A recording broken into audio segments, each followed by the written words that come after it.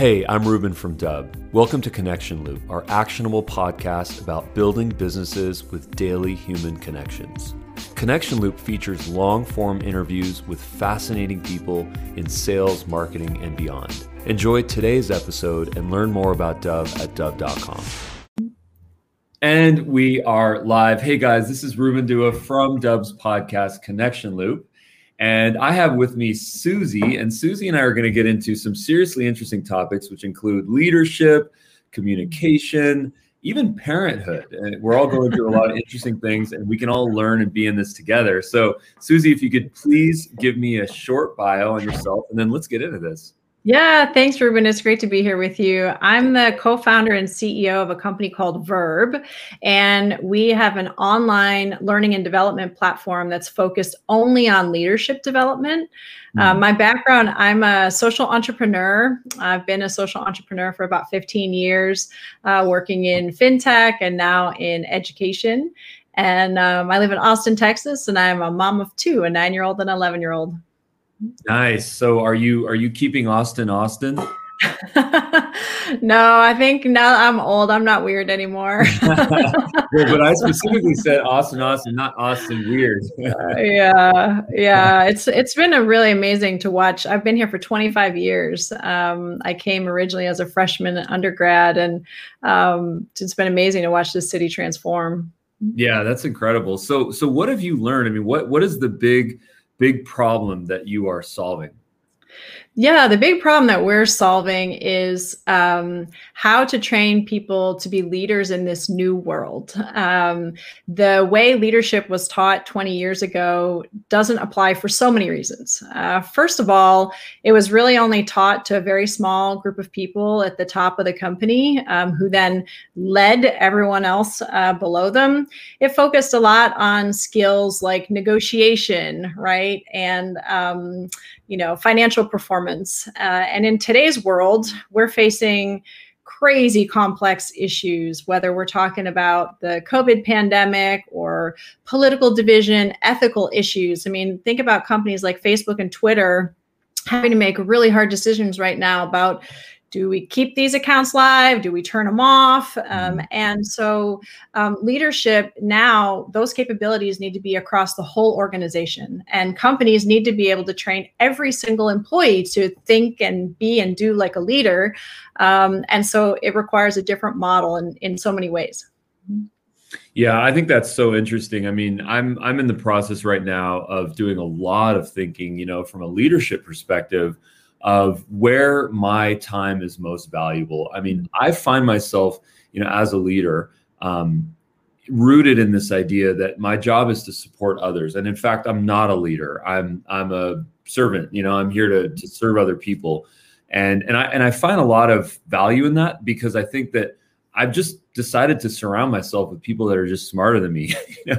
And it sort of liberates me, because my personality type is a catalyst type. It's a starter. Like, I'm the starter. I'm the innovator, disruptor, starter. I'm probably not the finisher. And by I think surrounding myself with people that take action, which seems to be the word of our year here for both of us, that's just really helped me. What are some very tactical tips and tricks that you might recommend to us as leaders? And we're all leaders. Every single one of us are leaders in our own right. How can we just become better? Yeah, the very first thing I would say is to learn how to manage your energy state. As leaders, it's one of the things that's so easy to overlook, especially because we're probably, have so many responsibilities and so much going on. So we're always rushed and hustling and distracted. But actually, your energy state is one of the things that has the biggest impact on your own performance and the performance of your team. And so, for example, a capability that you can build to manage your energy state is just to become more aware of, like, what am I showing up here calm, clear, and centered? Or am I showing up kind of frantic and distracted and frazzled? And of course, there are things like meditation and mindfulness that can help you manage your energy state. But even just managing your calendar differently and making sure that you have time to kind of recenter and really show up to all your meetings and all your conversations in a like really strong, clear and confident energy state. Another one that we're focusing a lot on right now at Verb is inclusion. Obviously, you know, as a society, we're having to really ask ourselves, how do we create a more, you know, diverse, equitable, and inclusive society and company? And so to do that requires some pretty significant skills from leaders, things like being able to build trust, to create psychological safety with a group. And a lot of leaders don't know exactly how to handle that and how to do that. So, you know, if you start unpacking like how to create trust, you've got to learn skills like, you know, mindful listening, being able to apologize. Actually, yesterday with my team, we launched a brand new anti-racism working group at Verb. And one of the very first exercises we did in our first meeting was to teach everyone how we're going to apologize to each other when we screw up, because you can't really get deep into this kind of work without, you know, messing up and hurting someone or saying something that hurt someone. And so being able to apologize. So those are some of the skills that we focus on at Verb that are maybe not thought of as traditional leadership skills, but are so needed in the complex world that we're living in today. I've never even heard of that. That's in my brain. That has never, ever entered my sphere of information where a leader would teach their team on how to apologize. That's an unlock. And the reason why I think that's an unlock is because by showing the empathy, by setting up that compassion preemptively in a situation like that, it liberates people to not live in fear. Like, oh my God, what if I make a mistake? What if I send that email out and there's a typo in it? What if I put that social post and there was some flub in it? What if this video has a correct, you know, edit in it? Oh my God, what's going to happen? But by reminding us that we're humans, it removes the fear and it makes us use better parts of our brain, analytical, the limbic systems. That's really powerful. Totally. I mean, think about, you know, how much work needs to be done at all levels in our society, and how what's being called cancel culture is causing a lot of people to say like, well, I'm not going to step up. I'm not going to speak out. I'm not going to run for office. You know, I'm not going to say anything. But if we can all acknowledge that change only happens if you put yourself out there. You got to get in the arena and you got to try, and inevitably you're going to screw up. And so, you know, we think a lot about teaching leaders how to take responsibility, and coupled with that, how to separate their sense of their self-worth and their identity from their actions, so that if you screw up, you're not overcome with shame. You're not shutting down because you're so embarrassed. You and the whole team builds the capability of being able to say like, yeah, you know, Susie, you really screwed up on that, but that's okay. I know that's not you're not a bad person. You're not messed up. You know, you're not broken. It's just you made a mistake. And those are the kinds of capabilities that give teams so much more freedom to create new possibilities, whether that's in your product, in your culture, in your customer relationships, all of those things. Now, what is cancel culture and what does it mean to you? So cancel culture, I see as when there's a kind of immediate backlash, usually on social media, you know, that's opposed to someone because of something they said or did. That person needs to be fired. That person needs to be taken off the air. That person needs to be shut down. And it, you know, can often create a snowball effect of a lot of loud voices piling onto one another. And the consequence is that a lot of people are censoring themselves. They're not speaking openly. And, you know, we know that diversity of thought is going to give us better companies, a better country. Even if people are saying things that we don't like, we want to be having discourse. We want people to be talking. And I fear that cancel culture has caused a lot of people to hold back, because that no one wants to be on the other side of a Twitter storm saying that you should get fired or taken off the air. So, yeah. And then, so, you know, in terms of the business world, when we think of this and self-censorship, you know, this is really interesting because historically, maybe we were more liberal from a communication standpoint. Pre-social media, you could get away with a lot of stuff. Now there's a camera everywhere. Someone's recording, someone's documenting, someone's sharing everywhere. So we're building this filter. The human beings are evolving to have more of a filter when they communicate. At least some of us, the ones that value our jobs or our Netflix shows or whatever. So is that a good thing? Is that a healthy evolution of the human mind? Or do you feel like we need to be more liberal and we shouldn't be so deeply scrutinized when we do make mistakes? Because that's what catalyzed this whole conversation here. Yeah, such a great question. And, another leadership capability that we talk about at Verb is being able to live inside a paradox, because so much of life is like, well, this is true and that is true. One of my mentors says, you're perfect just as you are, and you could still use a little improvement, right? That's a paradox.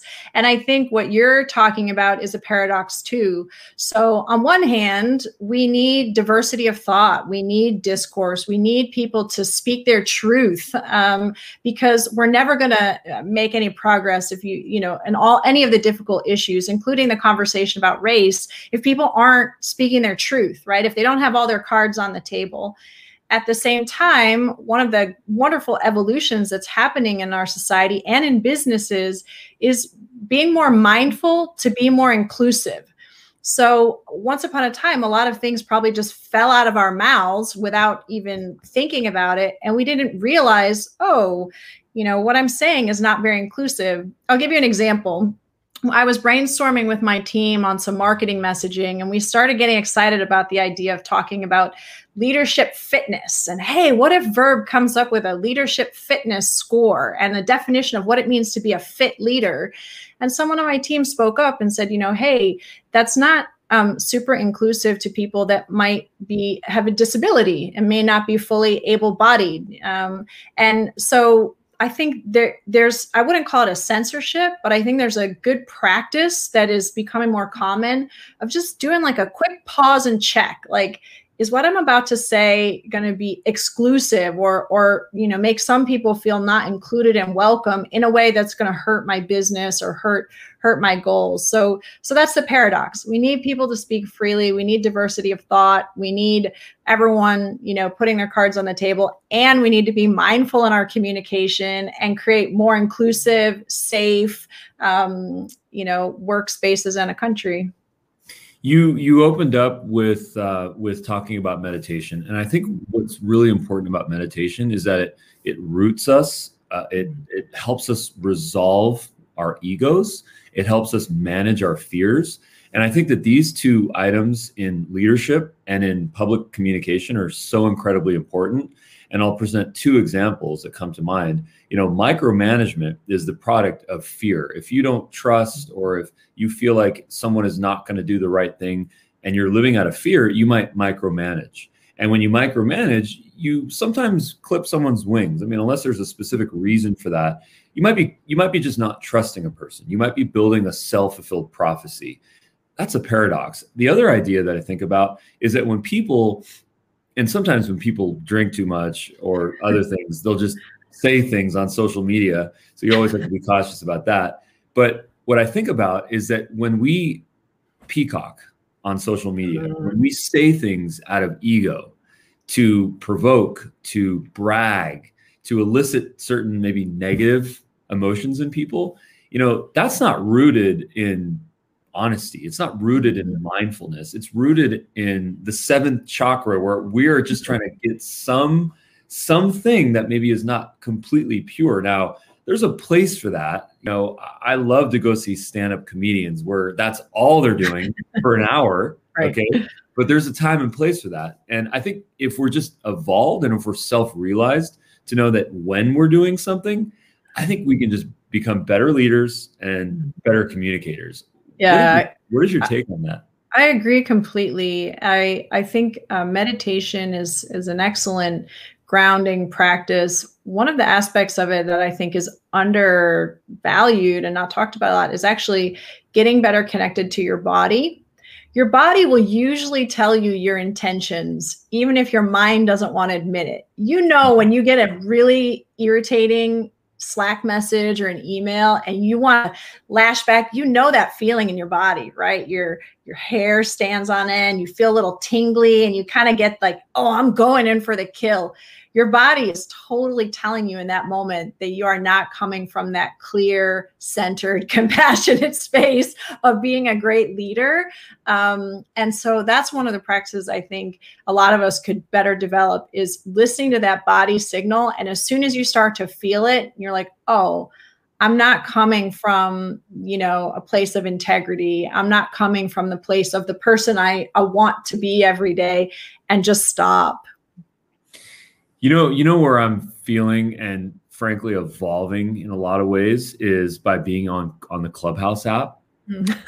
And what I'm learning about myself, there's two really important takeaways that I'm getting from this whole experience. Okay, number one is the importance of speaking briefly, like getting to the point. Okay, because a lot of us spend a lot of time rambling, stream of consciousness, and we're writing while we're talking.